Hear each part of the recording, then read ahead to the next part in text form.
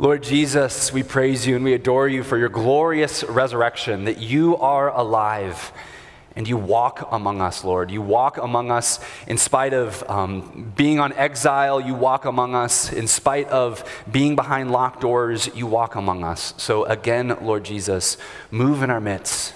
Speak to every heart who is here this morning, Lord Jesus. We want to become more like you. We want to see your glory today. In your name, we pray all these things. Amen. Please be seated. Well, welcome here. Welcome to Restoration. If you and I haven't had a chance to meet yet, I'm Pastor Rick. After the service, I'll be mingling around up here. Would love to chat with you. Also, if you're a newcomer here and we haven't had a chance to talk, or even if you've been here for a while and you have prayer requests, we have these comment cards in the pew backs in front of you, these connection cards, not comment cards.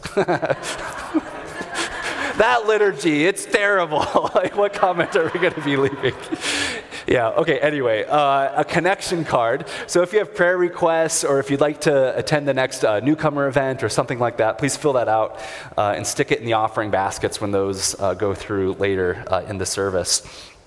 Now, I don't know about you, but I'm still recovering from all, as you can probably tell, still recovering from all of the glorious festivities of Holy Week. What an exciting week.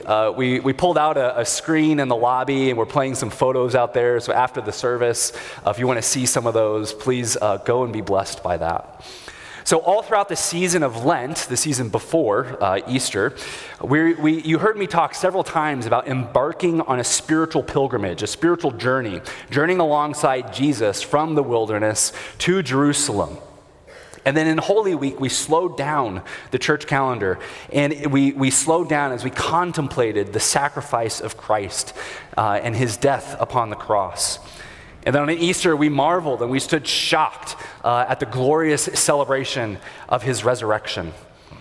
And then as Saturday rolled into Sunday, as the stone from the tomb was rolled away, we cried out on Easter morning, Alleluia, Alleluia, Christ is risen.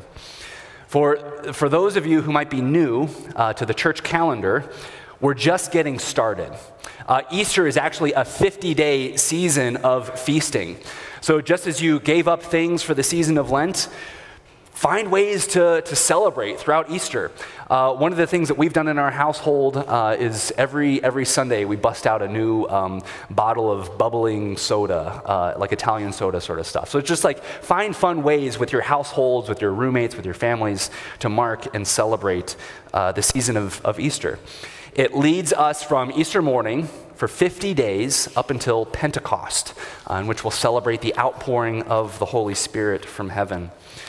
So throughout this Eastertide, as we call it, we're going to be preaching through the lectionary passages that we have from the book of Revelation. Because here's the deal. If we believe that Jesus rose from the dead, that means he's still alive. Death no longer has a claim on him. And if he was still alive to those disciples, then he's still alive today, here and now. The same Jesus who greeted Mary at the tomb is still alive today. The same Jesus who invites Thomas to place his hands in his wounds is still alive today. The same Jesus who appeared to the apostle John on the island of Patmos is still alive today. And so as we open up the book of Revelation, we're going to be listening to the voice of Jesus and seeing how he speaks into our midst here at Restoration Anglican in 2022. The book of Revelation itself is almost like a thin place between heaven and earth. It's the only book that promises a blessing as you read it. And the risen Christ offers hope to the Apostle Paul. Not just far off, distant hope, although yes, we will absolutely celebrate that, but hope for the here and now. Hope for today. So let's jump into this passage. So in Revelation 1, verse 9, we hear that John is on the island of Patmos. Now, we hear island and we think, ooh, that sounds lovely. I wonder what Patmos is like this time of year. And like this isn't a lovely experience. Okay, so John is not like sipping pina coladas, on Patmos right now. This is a desolate island in the Mediterranean, and there aren't like frequent ships that are coming there, bringing the latest trends and foods to the island. There's no thriving economy here. There aren't cultural centers or amphitheaters or arenas, like no entertainment or anything there. This is a lonely, lonely existence. And John is here. He's on exile because the authorities are fed up with him. They've had enough. They're tired of his preaching. They're tired of these communities that he was raising up, these strange communities who believed in this risen figure, this figure who's come back from the dead. And the authorities were tired of these communities who did not acknowledge Caesar as Lord. They had a strange sexual ethic. They didn't participate in all of the holidays that everyone else celebrated. They were strange people, these Christians. And the authorities had enough with them. And so, as we read in the book of Acts, we hear some of the complaints against the Christians. They would say things like they're turning the whole world upside down. And so, on account of this, John is sent to Patmos. And the Bible says that he says himself in the Bible, he says, "I was in the Spirit on the Lord's day." What a beautiful phrase. Now, no doubt, John is meditating on the law and the prophets, which he certainly would have had memorized. He's praying the Psalms. He's recalling his memories of the life and teachings of his Lord and Savior, Jesus Christ.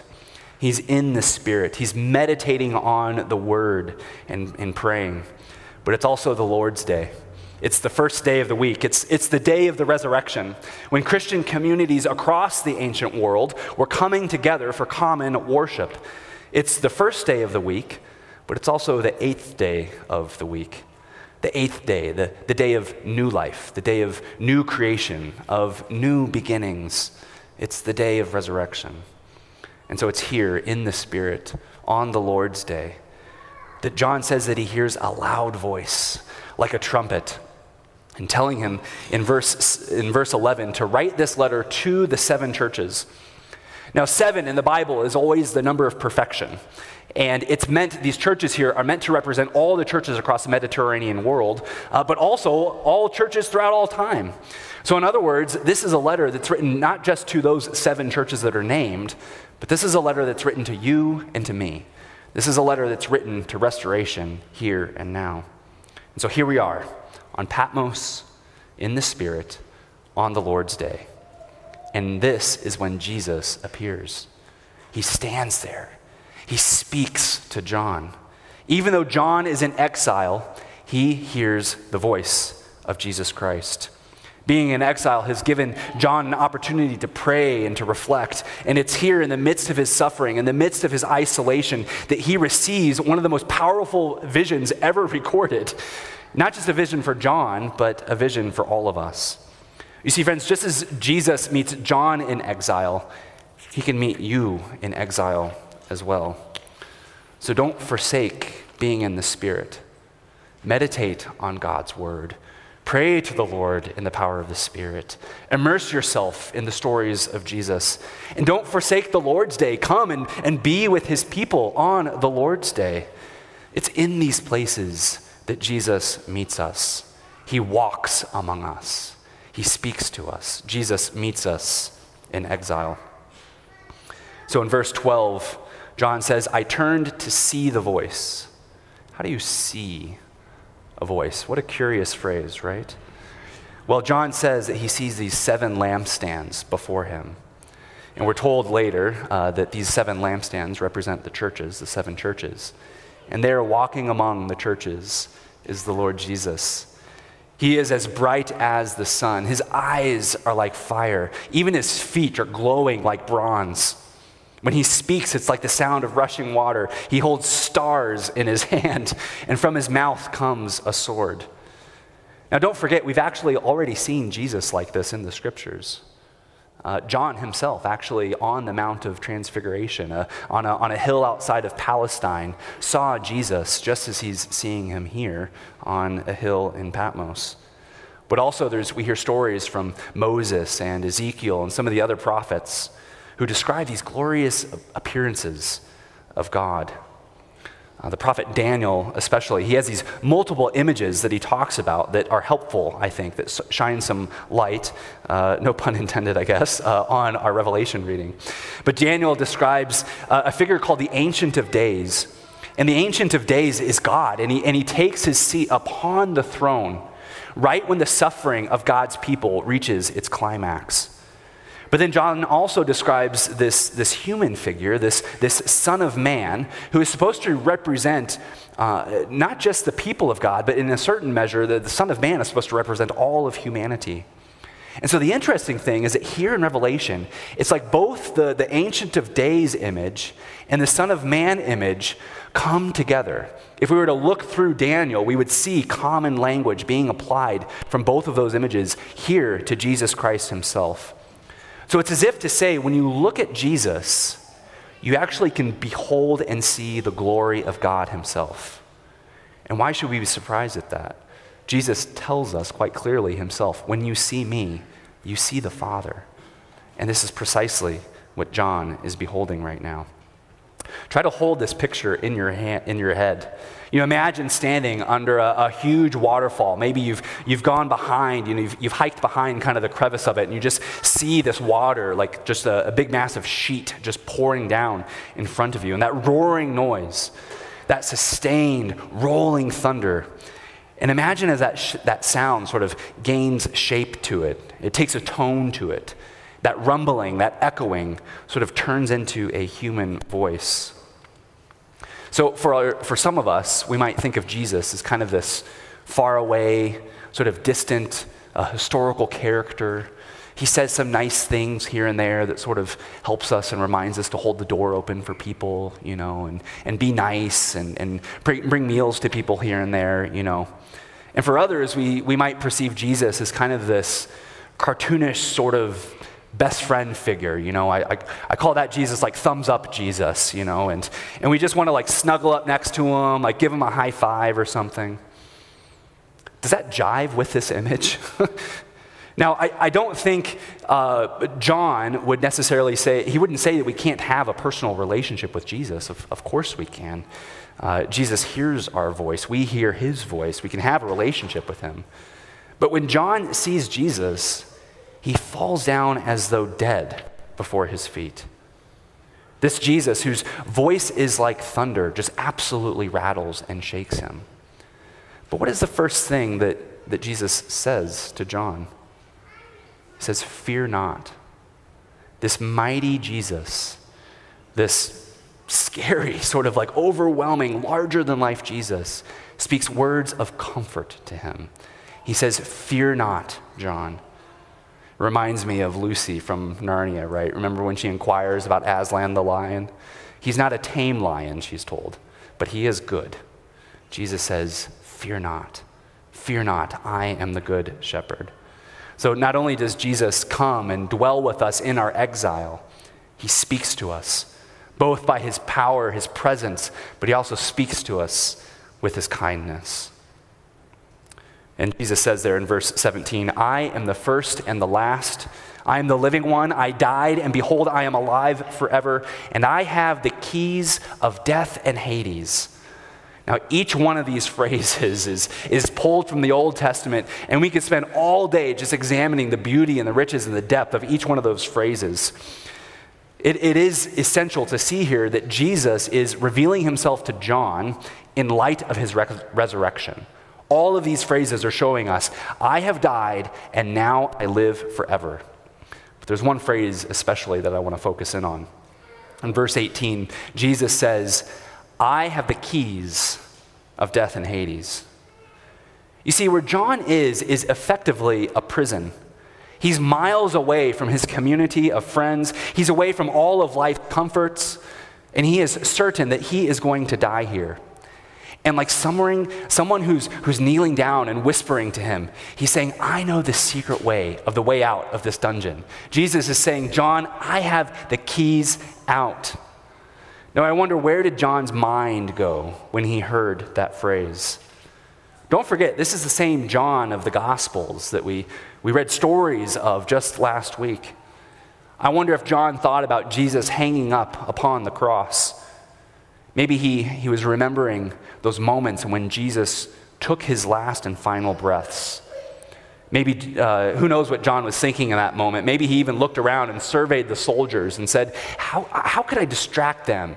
How could I get the soldiers to maybe go over there for a little while so that I could rescue my friend from the cross? And then maybe John remembers actually seeing Jesus give up his spirit and pass. You see, John witnessed all of this. And now that same Jesus is standing before him, saying, I have tasted death, and I know the way out. I know the way out. So Tim Keller is one of America's most well-known pastors. Some of you have actually attended his church in Redeemer, have been deeply formed by his teaching. Well, at the age 71, Pastor Keller was diagnosed with pancreatic cancer. And the doctors told him in no uncertain terms, this will claim you. You will die from this. And as he recounts this moment, he talks about how it felt like he was behind in a closed room, in a door, behind locked doors. He says that this diagnosis felt like a type of death of sorts. He fell immediately under a shadow of despair and darkness and doubts. And he asked himself that if he really believed in the resurrection of Jesus Christ, and he was really wrestling, like, do I really believe in a life after, a life that never ends? That deep doubt caused him to go back to some writings that he had read before. He read N.T. Wright's The Resurrection of the Son of God, which is a massive book. It's Wright's magnum opus. And by the time that he got to the end of it, Keller says that he was absolutely convinced more than ever that Jesus, in fact, had risen from the dead and that he had appeared to his disciples. And Keller says, because of this, I feel like I can face anything. I can face anything. At some point in your life, brothers and sisters, you are going to feel like you are behind locked doors. Maybe a doctor will give you some rattling news. Maybe it'll be the passing of a friend, the loss of someone, or any other number of snares or traps of our troublesome world. But here's the deal. If the resurrection of Jesus Christ really happened, then ultimately God is going to set everything right. That means that evil and death will go away. That means that exile and cancer will go away.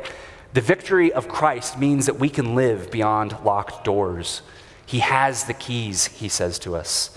He has the keys. Jesus has won the victory through his suffering, which empowers us, brothers and sisters, to walk in his victory as well. Jesus enters our exile, speaks to us in those moments, and he promises us victory. Let us pray.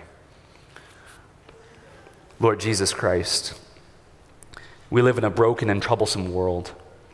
It is easy for us, Lord, to feel like we are in a spiritual exile at times, either because of the circumstances that have been placed upon us, the guilt which imprisons us, the doubts that consume us.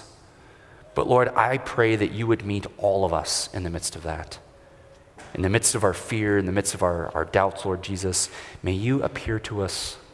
May you appear to us through your holy scriptures, Jesus, through the prayers of loved ones, through the fellowship of our friends. Lord Jesus, come and move in our midst.